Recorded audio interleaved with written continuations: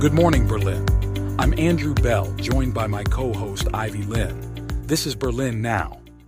Approximately 100 people in Berlin, including political figures, joined a silent protest organized by Fridays for Israel at the Free University to highlight concerns of Jewish students after Lahav Shapira, a Jewish student, was hospitalized with facial fractures.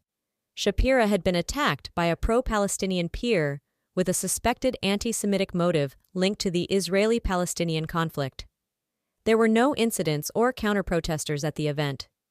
Green Party leader Ricarda Lang called the vigil a stand against indifference, stressing the need for consistent action against anti-Semitism. Former Green politician Volker Beck, now president of the German-Israeli Society, called for policies allowing for the expulsion of violent offenders. Fridays for Israel spokeswoman Clara von Nathusius criticized the university's prior inaction, noting a recent shift in the administration's tone following the attack. Free University president Günter Ziegler acknowledged the challenge of handling such conflict at the university, emphasizing a commitment to nonviolence and campus safety. The KeDeWe Group, which runs luxury department stores in Berlin, Hamburg, and Munich, reported record sales of nearly €728 million for 2023, a 24% increase over pre-COVID years. Despite this, they declared bankruptcy at the end of January, creating uncertainty around their financial stability. Traders are still awaiting payment for Christmas sales. While the company has made no layoffs and continues to operate, the lack of clarity is frustrating to many small family-run businesses at risk due to unpaid profits. KeDeWe's last public financial statement was in 2016, and the group has allegedly breached disclosure obligations. However, they have recently submitted missing financial statements for public access. In addition, the German government might face financial losses due to a €90 million loan guarantee provided to KeDeWe during the pandemic. If the company fails to pay the loan, federal and state governments may have to cover 90% of it, dividing the cost between the federal government and the states of Berlin, Hamburg, and Bavaria.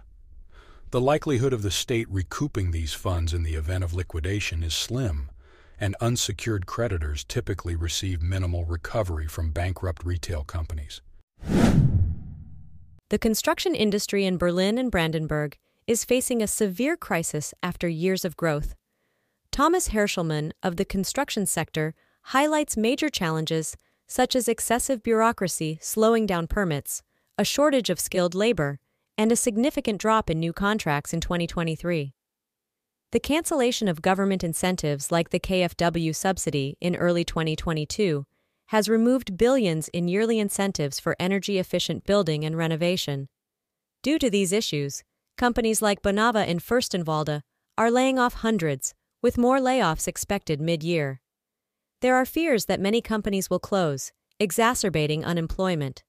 Additionally, about half of the construction firms report that a third of their workers are over 55, predicting a significant loss of employees soon. Permit processes, a lack of clear regulations, and slow administrative response times further complicate the sector's operations.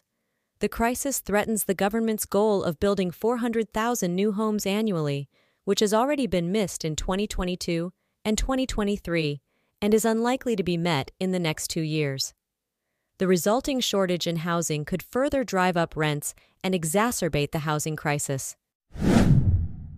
Over 500,000 Berlin residents are set to revote in the 2021 federal election due to significant issues on the original election day.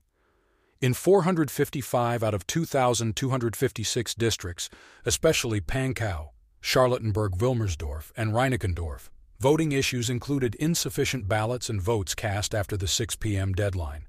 The repeat vote, mandated by the Federal Constitutional Court in December, follows a prior parliamentary decision and affects residents notified since the start of the year, including Berliners who have turned 18 since the original vote and Germans abroad.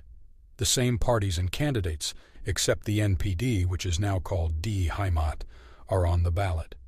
Though unlikely to change overall parliamentary power balances, directly elected representatives, such as Stefan Gelbhaar from the Greens in Pankow, could lose their seats depending on voter turnout.